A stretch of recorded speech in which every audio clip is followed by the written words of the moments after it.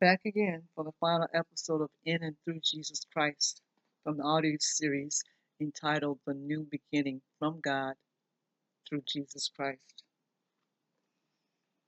When reading Acts chapter 2, 22 through 36, we find Peter continuing his speech and proceeds to tell them about Jesus of Nazareth, who was approved by God and worked through him by miracles, wonders, and signs. Their hearts were pricked when they heard how they crucified him and God raised him from the dead.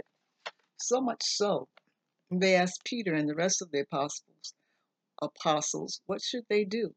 And Peter said in verses 38 through 40 in the same chapter.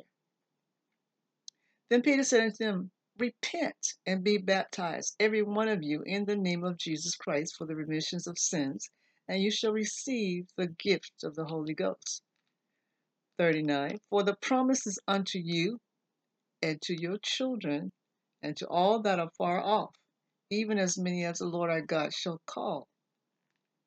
And with many other words did he testify and exhort, saying, save yourself from this untoward generation. Interesting. Peter said, repent and be baptized, and you shall receive the gift of the Holy Ghost. And that promise is to you, us, our children, and all that are far off, even as many as the Lord our God should call. And with many other words did he testify and exhort, saying, save yourself from this untoward generation. As you continue through the rest of the chapter, you will find the results of what a pricked and repentant heart receiving the word of God and obedience will accomplish. We whom have done this must continue to receive understanding, share what we have seen and heard, and walk in obedience to complete our assignments on this earth until our Lord Jesus Christ returns for us. As you will note in that same chapter, that believers stayed on one accord, sold possessions, and fellowship with gladness and singleness of heart, verses 41 through 47. In conclusion, Jesus has done it all. And when hearts are pricked from hearing the word of God, come together as one and receive the promise of the Holy Spirit. He, the Holy Spirit, will empower us to witness and accomplish our assignment as we help each other to complete their assignment.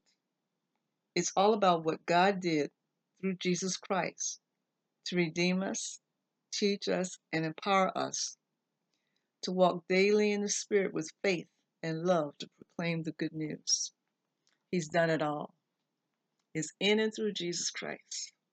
We really grasp and understand that he came, he walked as an example, he was crucified, he died, but that wasn't the end of the story. He arose, giving us the victory. He took the stripes on his back. He redeemed us so that we would have opportunity to have access to God the Father. He is the one that's done it all. So we can't, by any means,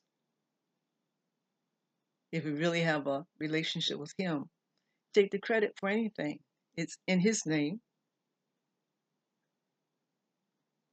It's what he has done. And it's the word of God that has the power. He lays it out for us. And those are our weapons and the foundation that each believer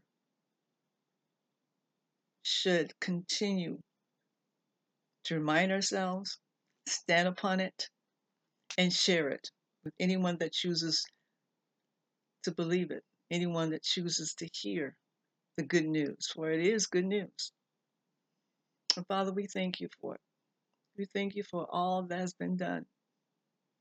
We thank you for your word. We thank you for our King, our Savior, our hero, our deliverer. We thank you for sending him. We thank you for his obedience. My Lord, we thank you. for your obedience. All the things that you've done for us. Help us to grasp and understand what has been done and who we have become because of what you have done for us. Never forget, Lord. We shall never forget. We'll give you all the praise. We'll give you all the glory. You be glorified.